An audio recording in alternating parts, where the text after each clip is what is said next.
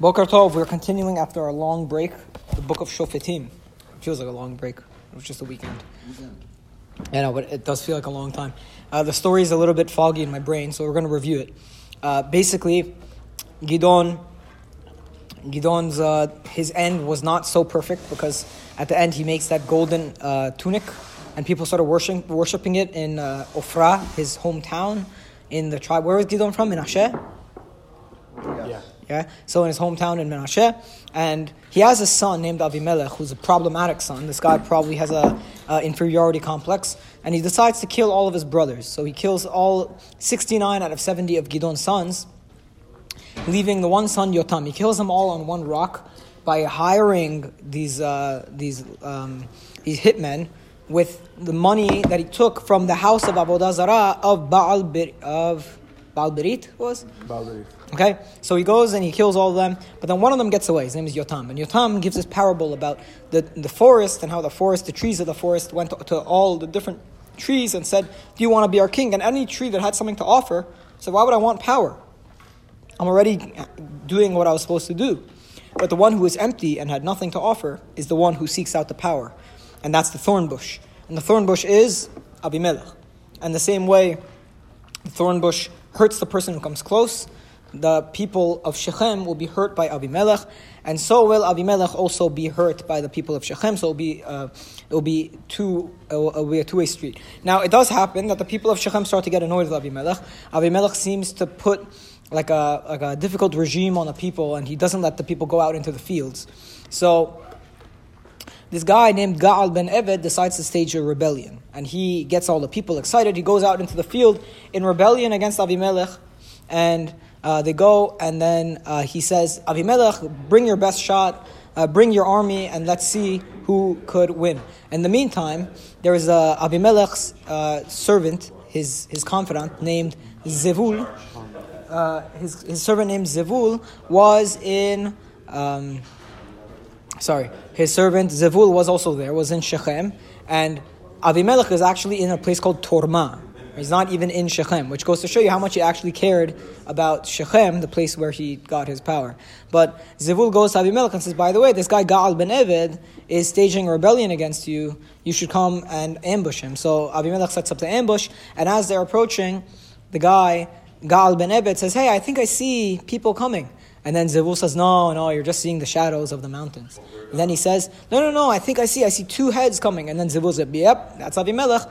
So then he says, that this is what you said. You said that Avimelech, come give me your best shot. And now, let's see, go and fight him. So he does not obviously put up a fight. Avimelech routs him. Gaal ben Ebed runs away. And that's, I think, where we are now. Right? Yeah. Pasuk Lametet, Vayitze Gaal lifnei Baal Shechem, Vayilachem ba'Avimelech. Pasuk Mem, Vayidefeu Avimelech, Vayanos mipanav, Vayipilu chalalim rabim ad petach hasha'ar. Avimelech runs after him, and he many people die. Vayeshev Avimelech ba'Aruma. Avimelech dwelled in Aruma, still not in Shechem. Vaygaresh Zevul et Gaal ve'et echad mishevet b'Shechem. And Zevul chased out Gaal and his brethren from dwelling in Shechem. So Zevul chases out Gaal. The rebellion has been squashed, and now Avimelech is in total control once again. Next day, Pasuk 42,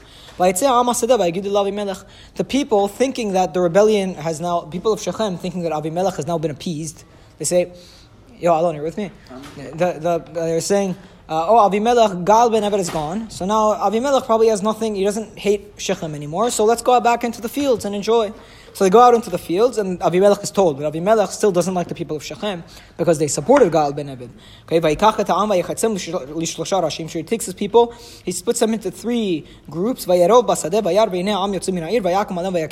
as he sees them going out from the city, he comes upon them and he strikes them.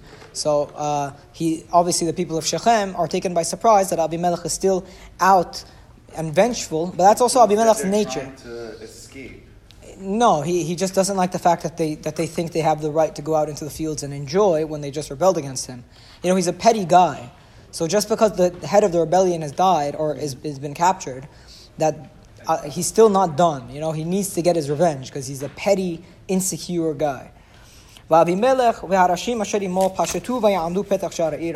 and the heads that were with him, they went to the entrance of the city. And then he had 2 brigades that went upon all of the people in the fields, and they struck them down. So now the city's on lockdown, and the fields, everybody in the fields has been killed. Memhe 45.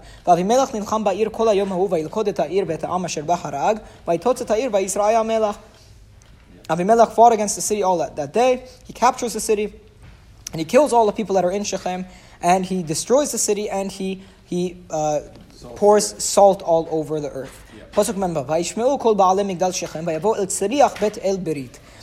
the people of Migdal Shechem, which is probably some another city next to Shechem that had like a major fortress, they go to the fortress of Bet El Berit.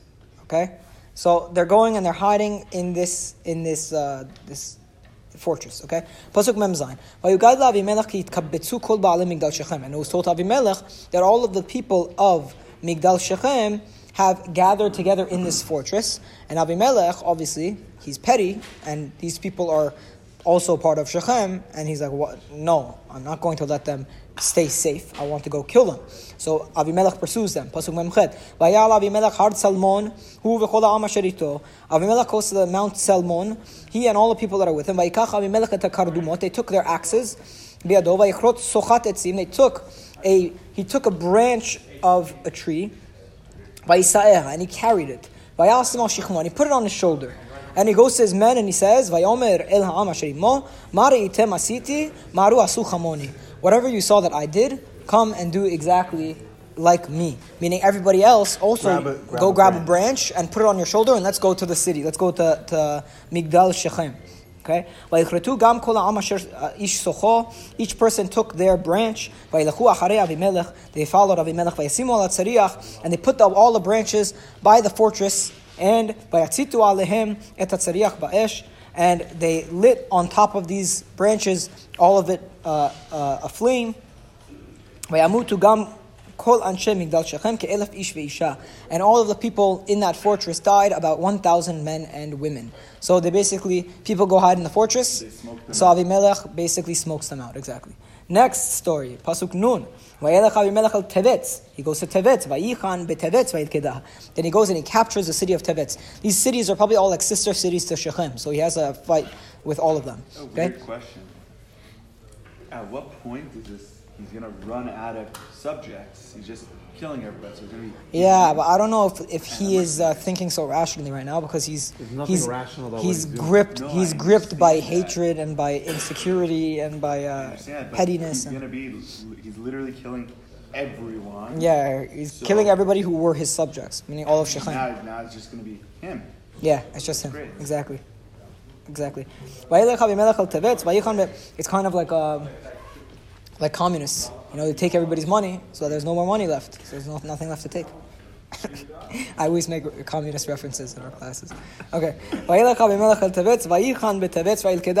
And he dwelled in Tevetz, and he went upon Tevetz and he conquered it.